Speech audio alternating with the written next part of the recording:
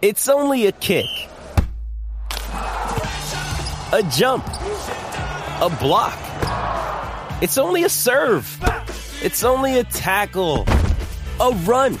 It's only for the fans. After all, it's only pressure. You got this. Adidas.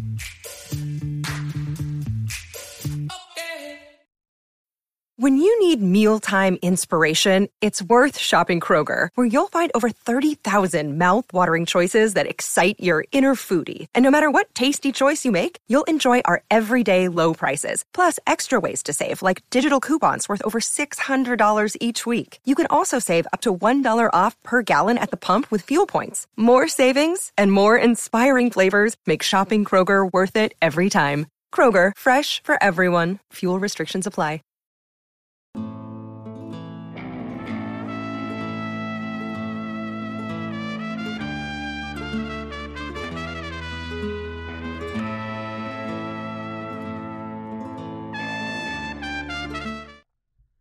Live? I think we're live. Oh, yeah? Hey, what's up, guys? I didn't see you there. Sorry, we've just been chilling out, just watching Jean-Claude Van Damme clips and clips of Steven Seagal running on YouTube. Busy day. Busy fantastic. It's just business as usual here at Flow Grappling HQ, right? Just dreaming about a world that could have been. Man, I gotta say, I think that, maybe the contributions that those have given to the martial arts community and, as you say, the world in general are just so underrated, Just think about the good that Steven Seagal has done in this world. Debatable, but Van Damme, however. Let's talk Van about Damme. Dolph Lundgren, Yeah, Jean-Claude Van Damme. All about it. Those guys are great. It was the golden era of action movies back in those days, right? What's your favorite, Chase? I know that you're a huge Jean-Claude Van Damme fan. I mean, the correct answer to this, by the way, is Bloodsport. Really? It's the movie that kicks it off for everyone. And if you enjoy that kind of film, you then go down the rabbit hole of Seagal comes into play, Bruce Willis, all the 80s action heroes. See, now you say Bloodsport. I can't agree. I can't agree. I need you to leave. No, because how can you possibly say that Bloodsport is better than Kickboxer? I mean, Kickboxer is like the ultimate Jean-Claude Van Damme movie. Come on. You've just started a blood feud. I do love Kickboxer. He goes to Thailand and all that stuff. But dances in a bar. That does the splits. Is punches a guy in the legendary balls. Jean-Claude Van Damme performance. 100%. I like where this is going today. Today is a great podcast. We can talk about Legionnaire. We were watching Hard Target. I used to love Legionnaire. That was actually one of my favorites. I don't think it got the credit it deserved as a Jean-Claude Van Damme movie. It gets overlooked. I think actually the thing that really people don't understand is that Van Damme pioneered the twins thing, where he started 2 different movies with like doubles and partnering up. Right. Incredible. I think Double Impact was one of those. Yeah. And what is the other one? There was another one. What's the one with Dennis Rodman and Bruce Willis? Is that like maybe that's Double Impact? Double Dragon? I'm mixing. Double Dragon. There's only so many double. But Van Damme did it all. Yeah. And then Seagal did a movie of DMX. Guys, what was we that have one our called? first comment coming in, and I'm afraid to say Chase agrees with me, because Ronnie Walker says that, yes, Kickboxer was the best. Ronnie Walker, and you can walk up into the sunset. But he's right. Tong Po is the best martial arts villain of all time. You know that famous scene where he's kicking the concrete pillar that was good before the fight? That was good. That was very scary. But yeah, that's definitely between those two though, Kickboxer and Bloodsport, because Bloodsport, man, is just an incredible movie. There he is. It's incredible. Come on, remember when they? Yes, exactly. Pocket Sand made his debut in Bloodsport. Right, and they're fighting. He's got to find the tooth. He's got to find the tooth on the mat. That's right. And then that's like where I learned that there was like different fighting styles. There's like a monkey fighting style, and there's like there's just like a being big and tough. That's pretty racist, I think, actually back then. Big and tough, strong man fighting style, kung fu. I always liked how they always had like the token kind of like American bare knuckle biker dude or something. He'd just be the slugger. Like, what was he good at? He was just good at like violence. Yeah. Like, what was his martial art? He was just like, I drink beer. Kind of like bite their ear or something, like Tank Abbott style. I don't know. But speaking of Tank Abbott, man, I came across something the other day. He's like, apparently he's been in and out of hospital recently. He had like a straight up liver transplant and stuff. Yeah. OG. He does not Snake look pit fight systems. Yeah, he does not look like the Tank Abbott of old. Because when I saw this, old photo. Got skinny? I saw, yeah, he's like super skinny and he's all gray and stuff. He wrote a book, actually. Did he? Yeah, he wrote a book. No way. Maybe a couple of years ago. Wow. I bet that's actually fascinating because I bet that guy's got some incredible stories. Yeah, it's all about, his fighting in the, bar rooms and stuff brawls, like that. right? Yeah. That's where that He was the original Huntington Beach bad boy, right? Like Tito straight up stole his nickname. Really? Yeah. He's from Huntington Beach, huh? Yeah, because Tank was like, dude, this is crazy. Like, but Tito was originally brought in to be a training partner for Tank, like in the late 90s. And then, like, obviously, Tito kind of had a couple of matches in UFC, a couple of fights, and he started winning, and he became, like, the big star of, like, the early 2000s, right? But, like, Tank was never an athlete, but Tito was, so it's a little bit of MMA history right there. But, yeah, we're talking a lot about martial arts movies and stuff today, right? This is Martial nice. arts movies. Where's some other, like, just straight up martial arts movies? I was a big fan of Power Rangers back in the day, but it's not I watched a lot of Power Rangers. Yeah. Personally, I was a huge fan of like the Jackie Chan and Jet Li kung fu movies as well. I got really into like the Hong Kong martial arts movies. The Black Mask. I remember watching that. You guys ever see the documentary Budo: The Art of Killing? It is so sick. It's like made in the late 70s, I want to say, and it kind of chronicles all of Japan's major martial arts like karate, judo. Aikido, sumo's in there. Sumo's like the best one. Yeah, the torture stretching exercises. Yeah. There's like one like 300-pound dude, right? He's like trying to do a split, and they're just like pushing him down to do a split. I love the karate guy punching a train. He just is like just punching a train over and over again. By the way, well, you never know when a train might come up on your face, and you have to take that sucker out. So. I will say the way to bring it back a little bit to the beginning of this, the way to judge a good Van Damme movie is if it has leg torture in it. So, like in Bloodsport, his sensei rips his legs apart on the tree. And the level of leg torture signifies the quality of the movie. Exactly. Kickboxer, he's got to kick that tree until he snaps his shin or something crazy. There's a couple Van Damme leg torture scenes throughout his history. So that's how you know. That's how you know you got a good one on your hands, is if he's being forced to do the splits. What was Van Damme torture in general? That's how you know it's good. Watching some Van Damme movies is torture. But what was the first like martial arts exposure you guys remember? Because we're all into jiu-jitsu now, but there was something else before that, right? So I did. I think it was called Kempo Karate when I was a kid. But how'd you get into that? Like, did you get signed up by your parents? I want to say my dad watched Seagal movies. He was like, "Chase, you're doing this." He's like, "We got to make you into a fighter." Thank you, Mr. Smith. I don't quite know, but I got into it early, like 6, 7 years old, I want to say. But I do feel like definitely like we would not be sitting at this table without Jean-Claude Van Damme. Hell like no. he's like literally the reason why I like found. I'm sure like literally everybody. I was feeling a bit down last night, so I watched Bloodsport last night. That's literally why I'm here today. So Van Damme got me in the office today. The Bloodsport has the weirdest like structure of a movie, like because like there's so much flashback. There's like a 7-minute flashback. Yeah. There's like a good chunk of the movie that's just like a flashback, and you're like, oh yeah. Now back to the competition, but bringing it back away from Bloodsport. What about you, Reed? What was your first martial arts exposure? I had a friend in like elementary school who did karate, and I think I went and did karate a couple times with him. I don't think I ever really signed up. But I do remember getting the like Green Ranger like martial arts like VHS tape or something. Whoa, he actually had a martial arts tape? He had his own like an instructional. Yeah, his own DVD, his own Was it like aimed at kids? Probably. I mean, I bought it. So, or how many adults were watching Power Rangers? Like, how do I learn that shit?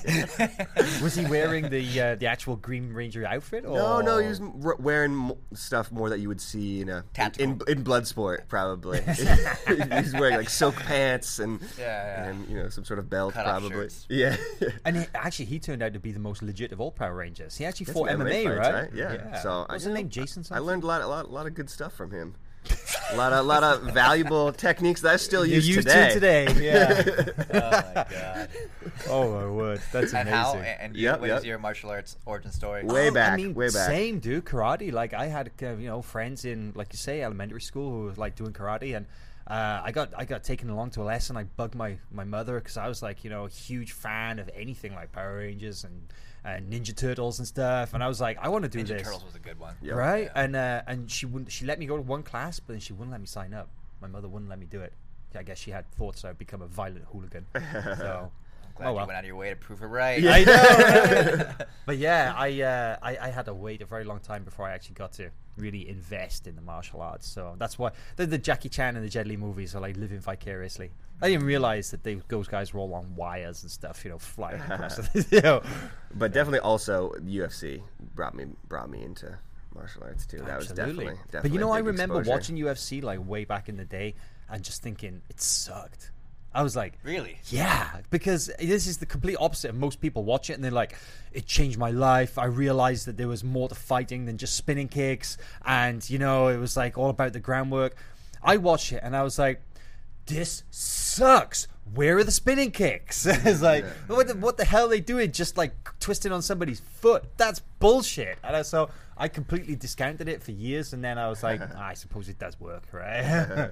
Man, I went down like the weirdest rabbit hole in 2006 and 2007 when YouTube came out, and like I came across like Pride fights on K1 and UFC stuff. I had no idea what any of it really was because I didn't really know. I just remember in the news occasionally like MMA would come up as like human cockfighting, and that's all I knew about it. Yep. And then I agreed when I watched Pride. I was like, holy shit, this is insane. Like, true. What is this stuff? You watch some you watch some early UFC and you're like, oh, okay, that's kind of crazy. And then then you pull up like a Mirko Cro Cop highlight or a Vanderlei Silva highlight on YouTube that everybody was watching, and you're like, those dudes are the scariest dudes I've ever seen in my entire life. They made UFC look tame. You had like Matt Hughes like laying preying on people, and then you'd flick over to Pride, and like you say, there'd be like head kick knockouts, soccer kicks, flying stomps and stuff, and I was like, oh my god, how is this even legal? God bless Pride, man. Pride somehow I watched this and was like, I should try that. Yeah, right. After like 5 years of watching, I'm like, I want to do something close to that. Not all of that. Yeah. Not all of that. But something like that. Man, the good old days. I don't even watch MMA anymore. No. You should have seen this Jorge Masvidal Ben Askren fight. Well, that I did see happened that. over the weekend. Yeah. Basically, if an MMA fight can fit into the length of an Instagram video, I will watch it. But I never watch MMA anymore. I tune in for the big fights occasionally, but I can't. There's a lot. There's a lot of MMA. There is. Yeah, it's hard to. I mean, we have enough of a hard time keeping up with our own sport, jiu-jitsu. So to keep tabs on all the promotions of MMA is tough. But I know MMA is kind of, I mean, it's cool and all. I can appreciate, spectacular acts of violence. I can appreciate the artistry and setting up certain techniques. I don't really get the same buzz as watching jiu-jitsu guys in MMA though anymore. I don't know. Is it just me, or is I think we talked about this in the past, but I don't see any guys really doing amazing jiu-jitsu MMA anymore, and that's kind of one thing that I really missed Lovato's last fight. Lovato's last fight was so sick. Have we talked about that? Like how? I think we mentioned it in passing. How sick it is that Lovato is a world champion in MMA, a Bellator champion, and he did it with jiu-jitsu, man. So like sick. It was the takedown entries he was doing. Like he sort of pulled half guard almost. So he would go in for like a single, like a body lock, but then drop down to his knees and start wrapping up like a Lucas Leite style half guard sweep, and it worked. He did like 3 or 4 times. Yeah, get that underhook and come up with it. And he was really torquing that leg when he had that half guard going. It was straight up just jiu-jitsu wrestling and working at the highest level. And then the 5th round, right? His first ever 5th round, it was all jiu-jitsu. I was worried there in the 4th. He was starting to fade. Look, he's getting a little tired. And Mousasi was raining down some big blows through his guard, through Lovato's guard. But then he just dug deep. I don't know where he went in that minute rest period. But so sick that it happened. Sorry to interrupt. No, go ahead. So sick that it happened against Gegard. Mousasi too, right? He's a killer. A legend. How many fights did he have? Like 50 fights or something? Yeah, probably close to that for sure. Insane. In MMA, that's crazy. Right? And he's had a bunch of kickboxing fights too. Yeah. So it's awesome that he did it against just one of the most well-respected guys in the sport. Gegard Mousasi's been around forever, so that was awesome. I really respect actually is that Lovato implemented a really solid strategy for getting his jiu-jitsu to work, because this is something, a criticism a lot of jiu-jitsu guys, especially the crossover jiu-jitsu guys have, is that they just walk into the cage and it's almost like they expect their jiu-jitsu to work. But it's not that simple, is it? Because you need to have really strong strategies for getting to the positions that you want to work from. And especially like back in the day, but even still, unfortunately, you see some guys just almost like they expect to just go close guard and do jiu-jitsu. And it's like, it's not that easy, It completely changes the game. You can't just drill some close guard from bottom or whatever. So it's like that strategy of what you were saying there, Chase, about how Lovato was getting into that half guard attacking position and then using it to open up so much stuff. it's like that's the jiu-jitsu that I get excited about in MMA nowadays. Yeah, it's really cool, man. You know? I was standing up cheering when I saw that happen. Like, oh my God, he's doing it. He's doing it. It's working. So Dylan did really well with his jiu-jitsu as well, but not quite the same caliber of opponents as Lovato. So speaking of Dylan, we saw Dylan last week, right? We were there in Orlando for Kasai Super Series, and he was there to corner Munchie, who had an amazing, I think, submission of the night, right, against Enrico Coco. And who's also working on making his transition to MMA and doing it right. That's right. He's currently working through some kickboxing, right? But it was, I mean, how long ago was Dylan's fight? It's like a month ago, something like that? Yeah, roughly. So, he's 2-0 now, and I said to Dylan when I saw him, I was like, man, the first fight, I don't feel that people really got to see anything because you tapped the guy out so quick. And Dylan was like, he's like, I wanted to really show people that I can fight, that it wasn't just like a lucky submission in that first match, It's like, and the one thing I really enjoyed watching in Dylan's last MMA fight was he was super aggressive, and he was using ground and pound as a strategy to open up the submissions and stuff. I thought it was a good fight. It was a good showcase of his skills, right? I know Damian Maia had another win pretty recently, I want to say, maybe 2-3 weeks ago. And then we have another jiu-jitsu athlete fighting again this weekend. Do we? AJ Agazarm's on the next Bellator. I didn't even know that. You mentioned it this week. No, it's true. He is fighting this weekend. I think that's actually really cool because AJ has... he was one of the most visible personalities and athletes, competitors in the sport for a few years there, right? He was one of the most prolific grapplers on the scene. Very active, too. There's a gigantic AJ-shaped hole in the sport right now. But he's gone over to MMA. So, this is the chance, though, because he's going to have to prove himself this weekend, right? Yeah, he definitely had a lackluster performance his first time out. Wasn't able to finish when he had some pretty strong positions. So I think he's definitely hoping to turn that around this weekend. Yep. Yeah. I think it's a good point that it's like it is hard to win in the cage, and got to give it up for Dylan for going out there and being 2-0 because it's not an easy thing for sure to, especially a guy like Dylan, man. He's got such a big target on his back. Hell yeah. Everybody wants to see him lose. So it must be tough. People must be lining up for the chance to fight Dylan. They want to be that first guy to take him out, right? Yeah, and it's an attractive proposition, too. He's not that proven yet. He's only 2-0. He doesn't have an amateur record. So if you're trying to make a name, he's a pretty good target. So definitely excited to see what happens next for him as well. Speaking of Dylan, did you guys roll with Dylan? Did, right? We rolled. All of us rolled with him at Pans in 2016. Yeah, we rolled with him at the Ruka gym in California, right? Yeah, that's the only time I've trained with him. Yeah, I trained with him. Yeah, we all trained with him in the Ruka gym there, in the gi, right, like day before Pans. Mm-hmm. That's right. And then I trained with him one time at Unity Nogi. Oh yeah, cool. Because I think that's a really good segue into kind of the topic of today's episode, right? It's right there in the title: the best black belt you've ever rolled with? Question mark. Not statement. The best black belt you've ever rolled with. So far. Question mark. Yes. Best black belt you've ever rolled with. Who is the best black belt you've ever rolled with, Chase? Let's move on. No, in all seriousness, I was actually thinking about this last night. Damn, I'm not sure because there were a couple of really, really good ones, and I was trying to judge, like, okay, who's got the most world titles and who's the so okay, who is the best black belt you roll with? I think that maybe we could start off with a couple of criteria because we've all had the pleasure and the good fortune. All been very lucky rolling with some very, very, very good ones, right? But let's start off. First of all, who's the most credentialed, do you think? Who's the guy with the highest number of accolades and titles and so on? It'll actually be the gal in this case, Bia Mesquita, the female lady goat, and I did this little episode of Fix My Game where if you haven't seen those on the site, it's awesome. I roll with these athletes, and then they point out some things that are wrong with my game, and I also focus on some things they do really well. So for her, we worked on a lot of close guard and fundamentals and things like that. But yeah, I mean, she is the greatest of all time. I can't even remember how many world titles she has. It's insane. It's like 7, something like that. And so what was you counting World Pro and ADCC? Yeah, exactly. She's run them all. Nogi World. So yeah, she's definitely the most credentialed. And so what was the experience like, the actual role? Man, there's definitely just a gap. Like you roll with a black belt at the gym, at our own gym, home gyms, and then you roll with someone that's world class, and it's incredible. And there's no strength involved with her. She just takes advantage of like whatever I'm doing. It was just super fun and eye opening too, because what she was doing as compared to like someone like Edwin, who's kind of flashy, always getting like crazy subs from somewhere. Hanato Kanuta, I've rolled with him too, and it's just like flying arm bars from anywhere. She was just killing me with like the basic stuff. Really? You know, was just limiting my movement and like taking my back from close guard, and you know, finishing me from side control with some really like what most people call basic things. And I thought I knew how to avoid them, you know, but I couldn't stop it. It was awesome. So it was really cool, and I definitely invite anyone who hasn't seen that episode of Fix My Game to check that out, because I think it's applicable to anyone, white belts and up. So some good stuff there. That is really cool. Yeah, and I gotta say that Fix My Game episode's really cool, because I like Beer's Jiu-Jitsu because it stands out, right?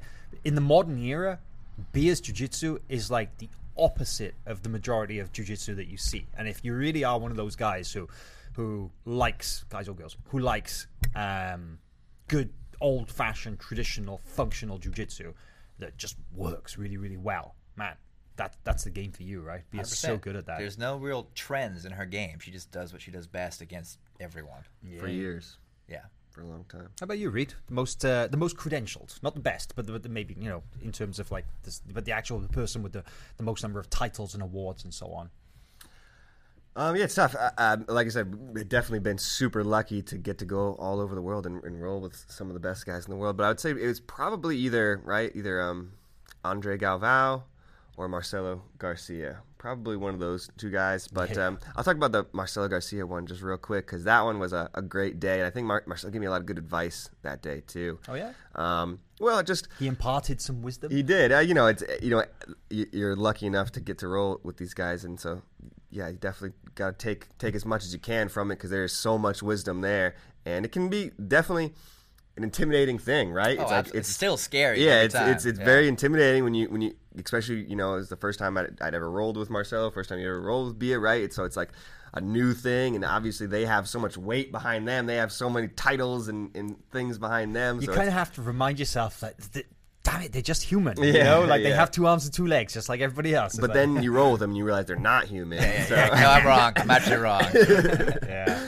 But you do, like, I know what you mean, though. You almost second guess yourself, because it's like, if I grab this arm here, it's like, what the hell are they going to do to me? They're just going to do all this crazy stuff because they know all these things. And it's like, you got to be careful not to beat yourself up before you even start. What did Marcelo tell you? You said he imparted some wisdom. Well, I mean, I had a great time with him, and they were doing 10-minute rounds that day. And so was it gi, no gi? It was no gi. Cool. No gi, you know. And I like both, so, but...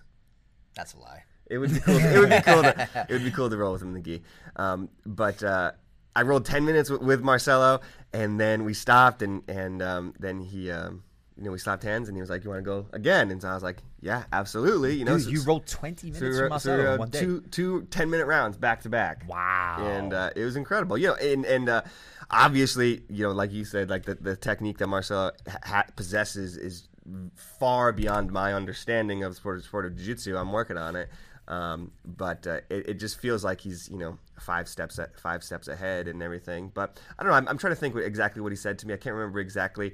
But I remember some of the gist of it. What was about dealing with like the intimidation and stuff like that, and how, you know, going into a new gym is it can be tough, but I think it's like such a valuable thing to do, is to go into a gym that you don't go to every day, and to seek out the tougher rolls, or to seek out people that you haven't rolled with, because it can be scary and it can be very humbling. You can go into a gym, especially like Marcelo Garcia's, and get your butt whooped. Absolutely, you know, guaranteed. time after time. You know, I mean, it's almost guaranteed to happen if you roll with like the killers that they have in that room. Exactly. So. Mateus even came up to me afterwards. And he was like, "Man," I was going to ask you for a roll, but you rolled twice with Marcelo, so I didn't want to be that guy."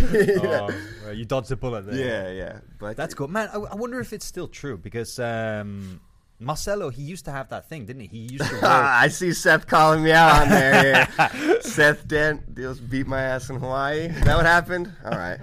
Yeah, he Kimura'd me a couple times for sure. Seth's legit, but did he get you with the twister?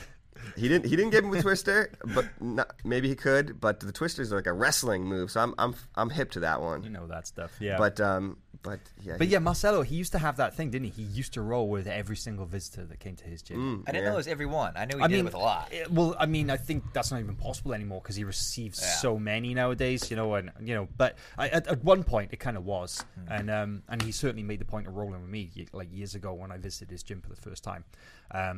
But yeah, incredible, man. That's so lucky. Damn, 20 minutes from Marcelo. No, absolutely. So cool. It was a great day. And those experiences, I feel like, make your jiu-jitsu grow so much because just to feel, everybody's felt somebody really good. But well, speaking of feeling people who are really, really good, I guess it's a toss-up between the best and the most credentialed because. The most credentialed, like Caio, I think it is for me. Because Caio as well. I've also rolled with Caio and Lucas Lepre. I feel like those guys are among the greatest as well. But I mean, Caio is like he's world champion and a 11-time world champion. I think it is the Nogi world champion. Nogi, yeah. So he's pretty good. But the other person who I roll with, who has an absolute boatload of credentials as well, is actually Michele Nicolini. And Michele is that was really interesting because so I'm about 180, 185, and those guys are way, way smaller than me, of course. They're probably both walking around about 130. So I go into a role like that, and I treat it very much as a learning experience because I'm not gonna get anything by trying to go hard on anybody like that. And it's a chance to actually feel really, really solid functional technique as well, right? But I'll be honest, rolling with Michele was really awesome because I got to feel this amazing half guard passing that she does. BJJ Scout had an amazing study of her tripod style passing from half guard, which is really, really cool. I remember the shin trap stuff too. She would do from bottom. She didn't really do too much with me, but the passing stuff I got to feel how effective it was. It was really good. But man, I think you guys probably had a similar experience. But rolling with Caio, he just messed me up. He was telling Reed to go harder. It was hilarious. Yeah. He kind of did the same thing to me as well. It's like he's rolling about halfway through. He kind of stopped and he looks at me and he goes he's like, you can go a little bit harder if you like. You don't have to roll so slow. And he didn't even say that to me. He said you need to go harder. Oh, you need to? Yeah, there you go. Yeah. But I mean, rolling with Caio was really cool because I just, honestly, I didn't feel like I initiated or could do anything. I just, how you said Marcelo was 5 steps ahead? That's totally how I felt with Caio as well. I literally never felt in a position where I even had one grip that I could do something. Everything was reacting to him, whether it was top or bottom. And I got to feel the famous footlock as well. Oh, yeah. I footlock. Got caught with that a few times. He put it on really nicely as well because he kind of caught it and he looked at me and he's like, here it is coming. It's coming. It is. It's tight. It's tight. Who smashed you guys the worst out of the pros? They're all super nice, so it's a little bit more rare when they put it on you. They don't usually beat us up too bad, do they? I think if they did, they worried that they might not get too much coverage. Off I gotta get kind of gentle. Yeah, so they're a little bit too nice to us. I would say, even though he was extremely nice by anyone's standards, Wagner was pretty tough to roll with, and he gave us a taste. Yeah, he gave us a taste. On the scale of Wagner, though, it was like a 3 out of 10. He takes it to a whole other place. Yeah. But I could see how just his game is just smothering and uncomfortable and miserable, and it was so impressive. There was a moment I always really, really give a hard time to people who tap from pressure to positions. I'm like, that is such a pussy thing to do. And don't sugarcoat it, Hal. No, I'm straight up saying you tap to pressure, you're a bitch. It's like, come on, this is jiu-jitsu. There's no tapping to pressure, right? You just suck it up. Literally, my hand was like this. It was floating. When Wagner, he got the rear body lock, and he put me face down, belly down, and just I didn't even know what he did, but the hips just kind of went down, and I just went, and my hand was freaking float. I think maybe he saw it and then he kind of backed off because, like I said, he just gave us. He was rolling with me and Chase 10% at most, and then he dialed it up to about 40 to let us feel it, and then he dialed it back down again, and it was I never made the 40. Oh my god, man! I was gonna say that it's usually the purple or brown. Oh my belts. God, yeah. They put it on. Go after you. Yeah. The black belts are usually really nice to me, and I feel like I'm gonna say a couple names, and they're gonna be like, we went super easy. Yeah, I went super easy on you, man. No, it's true. Whenever we go visit a gym, especially together, like I feel like I'll drop in someplace by myself and no one really recognizes me because it's just me. But when it's like Reed and I, and Reed's got the hair and stuff, you know, we usually have some cameras with us, like, oh, these little Flow guys. And holy shit, the entire gym is like, I'm gonna get a piece of the Flow guys, and they're just coming after you. And they're like lining up. And that's the best training I'll ever get because it's real. Like some of it's real. Those purple belt juveniles just like coming to kill you. I gotta say though, watching like you two roll, I didn't roll this day, but I remember watching you two guys. One guy who messed you both up pretty bad. Thanks, Hal. And pretty mercilessly was Josh Hinger. Oh yeah, Josh was pretty brutal too. Because that was back in the day. That was 2016. It was back in the day. I mean, I'd give him a better go this time. time. That was a good session because you both got to roll with Andre and you both got to roll with Josh. And Andre was like super playful and smiling the entire time and having a lot of fun. And like Josh was like, I don't know. He's like, how many times can he guillotine you both in one round? I think it was like he go plotted me. So ooh. yeah, that was his Facebook banner for a while. Foot in my face. That was good. I sent him that photo. Oh, great. Oh my word. But that was pretty nice. I'm trying to think. I think I'm like I've puked a couple times at some gyms, and I think I was rolling with Carbolito one time, and I was like, I can't roll anymore. And then I was rolling at Unity a couple times, and I was like, can't roll anymore. But I've never puked from training. One time. Just one time. That was actually at Paragon, just at my home gym. Wow. It was just really hot. It's so hot here in Texas. We don't use AC. And man, people have no idea how hot it gets here. Yeah. Really don't. I mean, like, what is it? It's like yesterday, for example, I saw people posting pictures of the thermometer in the car, and it was like 110, 115, 120 in some places. It gets hot as shit here in Austin, Texas, right? But I mean, even training in Brazil, we don't tap the pressure. We don't tap here in Austin. But even training in Brazil, where it was like, hang on a second, I need to convert metric to. If it's over 30, it's super hot. I've trained in the hottest I ever trained was the about 110 degrees Fahrenheit in Brazil in a room with no air conditioning. Oh my god, I've never done that high. It was Terra Ray's gym actually, and it was like had like kind of no windows. The windows were like this big. They were like a slit at the top of the room. How did nobody die? I mean, I wanted to. I straight up wanted to. And that's actually the day that a 90-kilogram black belt decided that he was going to fly in triangle over my seated guard. And that's a good feeling. And I didn't roll for another 3 weeks after that. My neck was jacked. But anyway, oh my god, it does get so hot here, right? It's like, because you guys just don't have AC in gyms. It's freaking They're all sometimes. I don't know, gluttons for pain, I guess. All the coaches, they want to make you suffer. I don't dislike it in some ways though. I mean, I'll be honest, when the thermometer does get really, really hot, like some days I kind of second guess. I consider like I've got those text messages. I know that. The text messages saying like basically, no, screw training today, it's way too hot. No, I think it's worse. I hate going back to the East Coast and then training in the cold during the winter, right? And it's just like freezing cold in there, and you have to you put your gi on, your gi's all stiff and everything, and it's like so cold, like, and then you have to get warm. Like, at least when it's 100 degrees, you're already sweating. So for real, man. Actually, I love that, the fact that you basically sort of quick. There we go. I'm warm. Let's go. Yeah, you just warm. drink. Yeah. I'm not a morning training guy. I hate training the night. All the pros train like 9 a.m. or earlier, and when I have to go to that, I just want to die. Like I immediately, I tell people, like, if you are on a mission to like kill me, just find me before 9 a.m. in public. I'll just tell you to end it right there, because I'm just not when ready. You're only halfway through first coffee of the day. Oh yeah. I'd rather be dead. So to fight for my life that early is just like a pointless exercise. What would be your favorite time of the day? What would be the optimal time of the day to train? I like a 12:30, 1 o'clock class. Like enough to where I get like a snack in around 10 a.m., 11 a.m. Let that process, and then go train, and then also have the whole evening to just do whatever I want. That's a perfect day. I like the night training. I like a night training. Night training? Yeah. 6 p.m., 7 p.m. I like those for sure. Yeah, I'm definitely not a morning guy either. I don't think any of us are really, are we? But like those freaks who train at like 6 a.m. jiu-jitsu class. Like, that would be a hard thing to do. I mean, I can't. I don't know how Gary and Gordon, those guys, do that. Right? I can't imagine walking onto the mat at like, basically while the sun is still rising and being asked to try and murder somebody. It's like, I don't have that level of intensity in me at that morning, that time in the morning. But I always used to really, really enjoy training at like 4 in the afternoon. Like back in Brazil, we had a 4 o'clock in the afternoon class, and it was about perfect because I would get up in the morning and I would work through till about 3:30, and then I would basically clock out and I'd run to the gym and I'd train from like 4 till 6 approximately.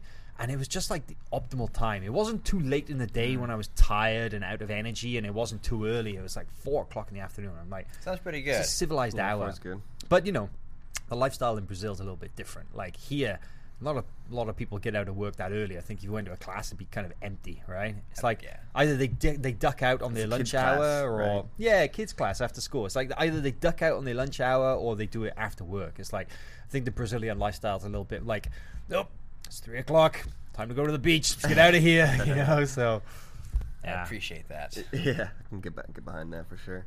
Now I'm trying to think of a really well-known black belt who messed me up the most, and to be honest, the ones who have messed me up the most in training are just like random black belts that I've encountered in Brazil. Like a lot of the time, these guys just have like zero name. And I remember when I first moved to Brazil, the first couple of years there, I was training at Gordo's gym. So Gordo had a gym, and every Saturday morning they had the open mat, and literally I had never seen that many black belts in a room at one place, like up until that point. I'd walked in on the first Saturday morning open mat, and there were like 25 black belts chilling, and there were like maybe 8 colored belts. All the other colored belts. It was just like a ton of black belts. And I discovered that a lot of these guys, a lot of them were old school Gracie Barra guys. So a lot of them trained at Gracie Barra during the week, and then Saturday morning, because Gordo came from Gracie Barra, a lot of them would go train at his on Saturday morning.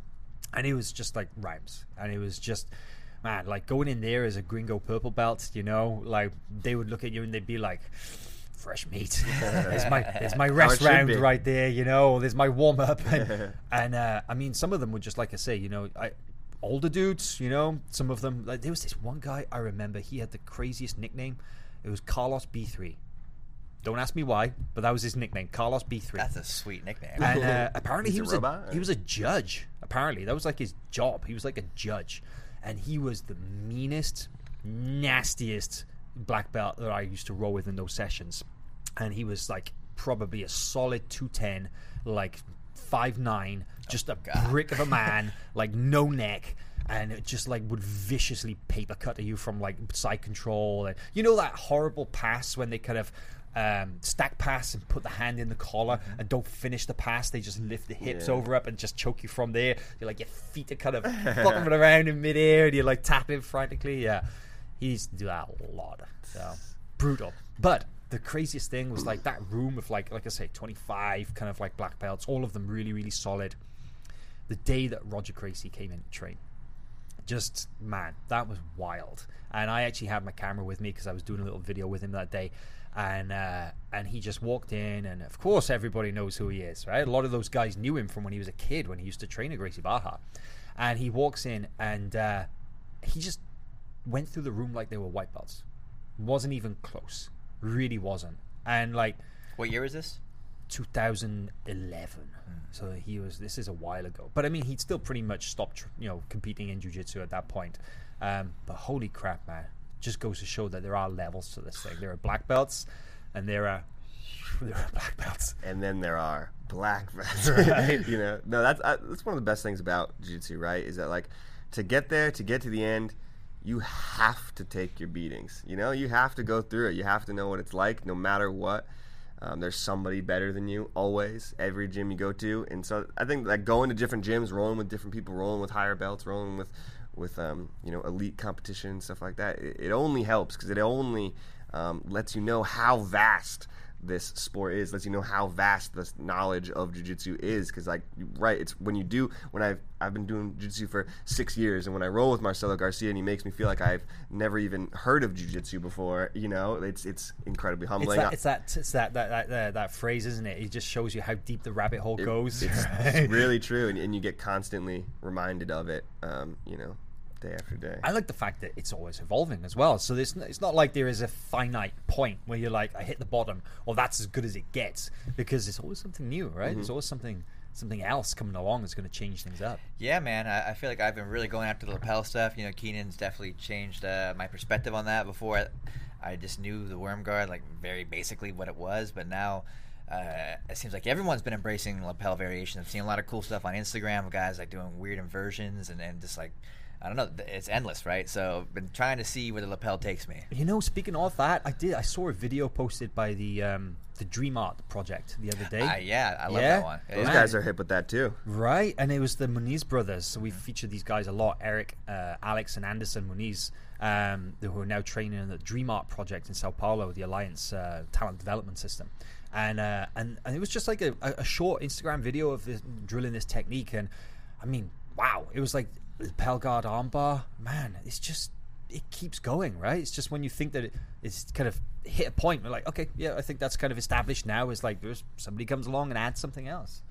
You found something cool the other day for the lapel stuff, right? I don't know. I can't remember. Yeah, the magazines. Oh, that's true. Yeah, I thought you meant my own game. I'm like, no, I haven't discovered anything new.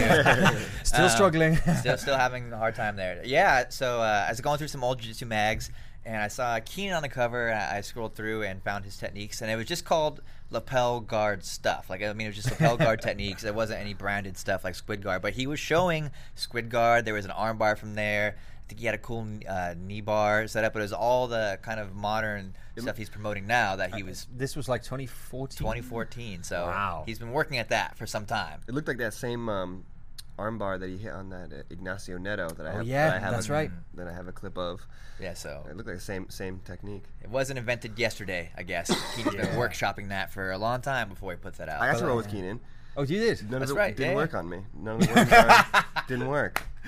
You hear that? I gotta say, shout out to Keenan and Josh actually for the new podcast, Matt Burn. It's been a lot of fun. Yeah, it's awesome. Some really funny stuff on there. Yeah, I've been enjoying listening to that. So it's nice actually that there are actually quite a lot of jiu-jitsu podcasts out there, right? We've been doing some research this past week or so, me and Chase, because Chase has a new show coming out called Chasing Greatness, a little pun there, if you will. But it wasn't always called that. It was going to be called Free Roll.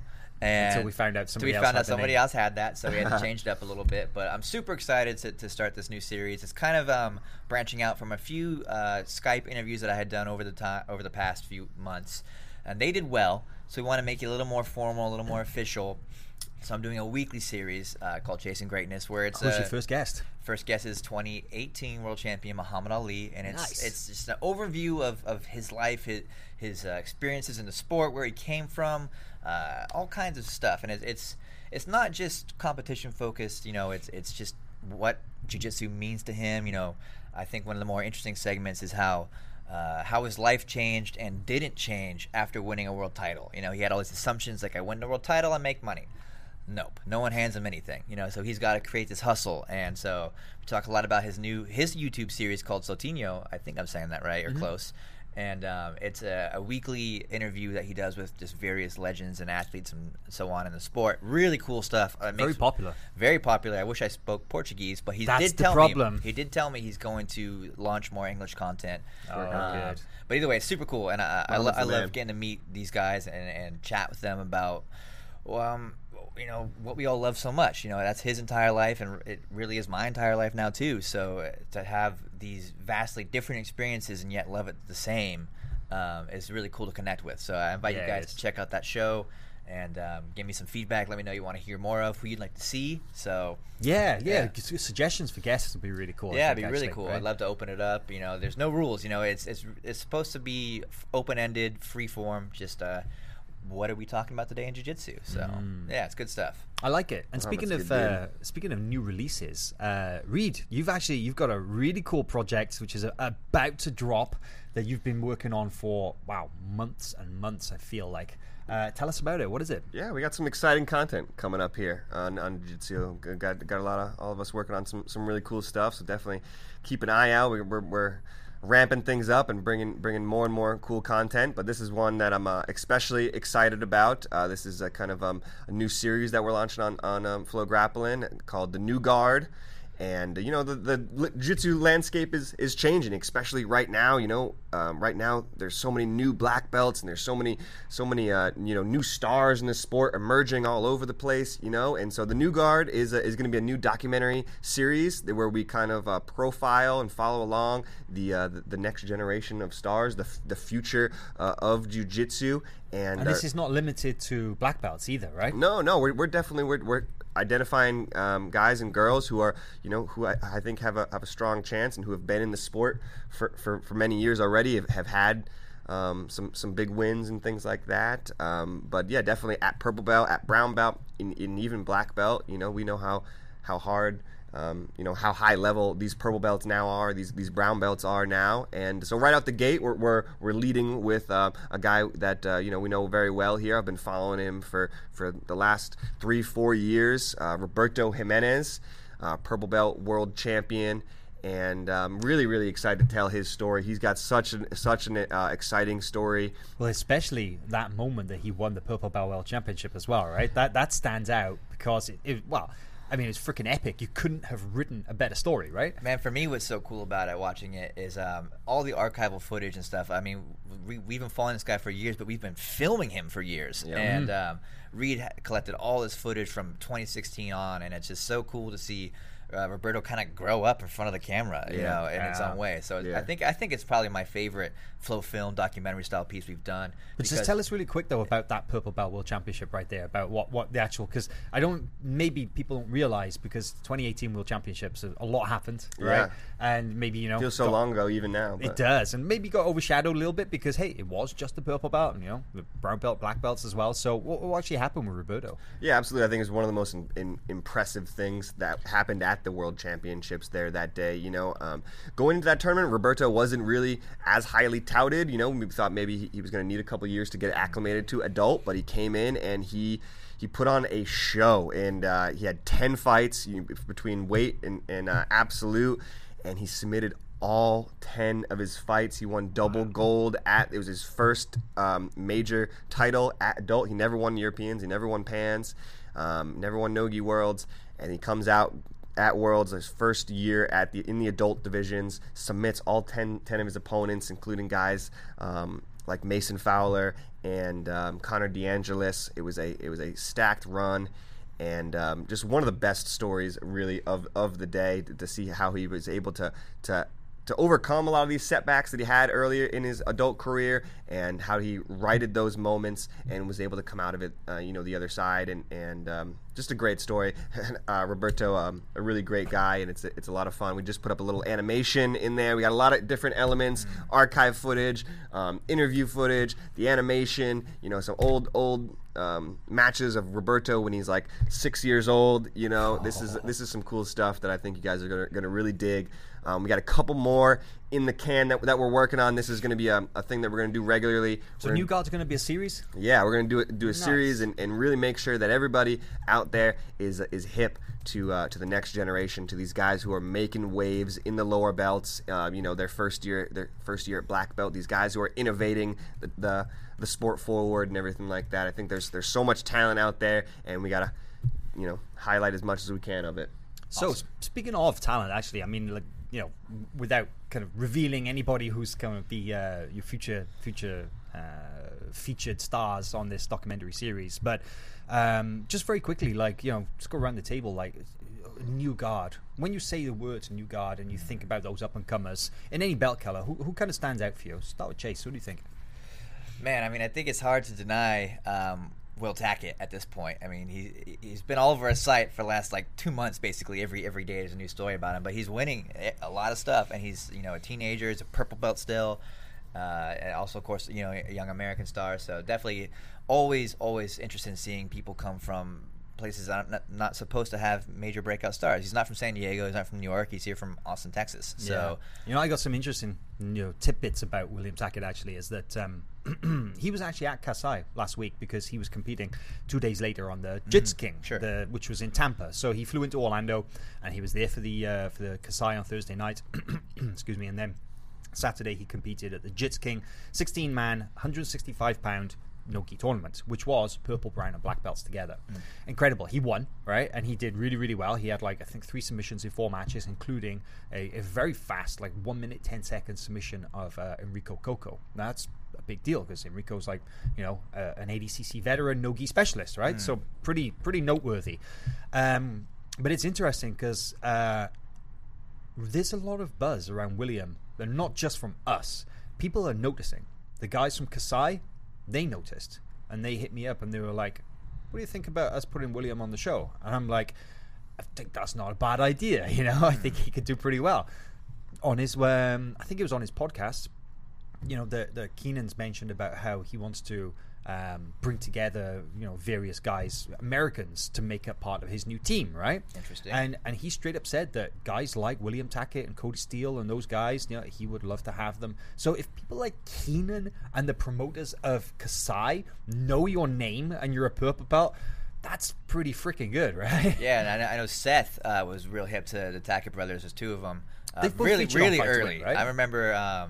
I think the first San Antonio show we went to, I don't even remember what year that was. He was talking these guys up. So that's awesome. Yeah, definitely people are clued in. But now the general mainstream audience is starting to get a taste, I think. That's really cool.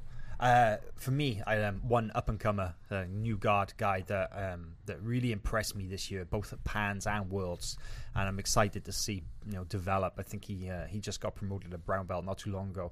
Was Mayram Alves? Oh yeah, definitely. So he's a young guy. I think he's light feather or feather.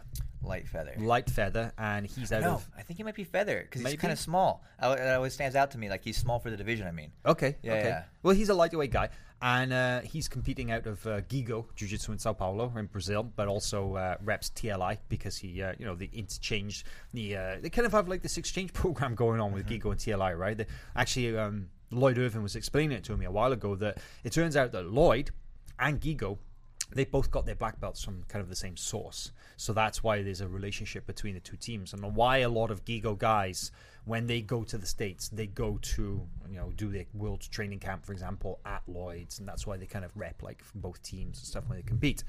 But Mayram, I mean, wow, Pans especially, he just tore through everybody. He was like flying submissions. He had like 4 matches in the space of about combined like 3 minutes or something, and, you know, put the guy to sleep in the final. It was just freaking epic. So he's a guy who stands out. I'm keeping a close eye on him. Nice kid as well. Yeah, he's a ton of fun to watch.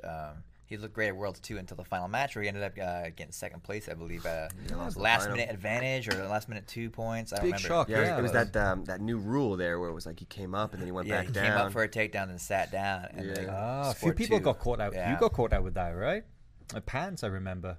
Because remember you came up off on that sweep from the half guard, and then you decided to sit back down, and the other guy got 2. And I was freaking out because I was in the corner. I was like, what? Like, no, wait. A lot of people, I think, they maybe that rule passed them by. So, anyway, who else you got, Reed? Like, maybe you don't want to spoil the documentary. Yeah, maybe not. But I guess I'll give a shout out to Fionn, just because I think that Fionn's a great candidate. Fionn Davies there from East Coast Jiu-Jitsu. Now she trains out in Ireland, and she's just she's had a great run at black belt since she's graduated black belt. So I think that she is somebody that definitely embodies that kind of new generation, I think. I'd love to hear more about her judo background, right? Because she's a high-level judo player earlier, and I don't know anything else really. But you know, when jiu-jitsu came into the fray, so yeah, agree. Actually, I'd really like to know more about know how she comes from. Actually, we come from the same country. We come from Wales, right? Which is part of the UK, and it's small, man. We it's like 3 million people, you know, in the entire country. It's not exactly known as a hotbed of jiu-jitsu talent, but we actually have like a lot of jiu-jitsu there now, like a lot of homegrown black belts. But she is by far, you know, the highest profile and the one to have really gone on, you know, broke onto the scene and done something special. And I'd kind of like to know how she managed that, because it's not easy getting onto the highest level of, you know, the world stage, but certainly not coming from a place like that, you know? It's like, again, like you said, not coming from San Diego or New York or Brazil or whatever it is. So it's nice when you see some people kind of, you know, it's like the Norwegians, it's like the Vikings, right? Those guys definitely. You know, this is a great example, you know. I don't even know how many the population of Norway, but it's pretty small, right? And they're way out there. They're not even like the metropolitan center. There's like 127 people, I want to say. Yeah, 128 in Norway. I think we counted. Yeah. Last time they were there. You met them all. Awesome. Well, guys, it's probably a good time to wrap it up. That was a good episode today. Back to Jean-Claude Van Damme. Yeah, absolutely. Always let's throw it on. Cool. Well, guys, it's been a pleasure. Thanks for joining us once again. Another episode of Fistful of Colours. I think we'll probably do this again next week or thereabouts. Actually, yes, we are doing it next week because we have a very special guest coming into the studio next week. None other than 3-time world champion Claudia Doval. Gonna be awesome. It is. We always like having guests in the studio and getting a multiple-time world champion like that. Yeah, fantastic. So look forward to that. We'll be shooting a bunch of stuff with her in the studio and just in town over that couple of days. We'll probably fix my game out of that, Chase, right? I hope so. Absolutely. Yeah. I'd love to get another one of those shots. So get some techniques, get some other stuff. So it'll be a lot of fun. Looking forward to that. Cool. Well, you guys, see you next time.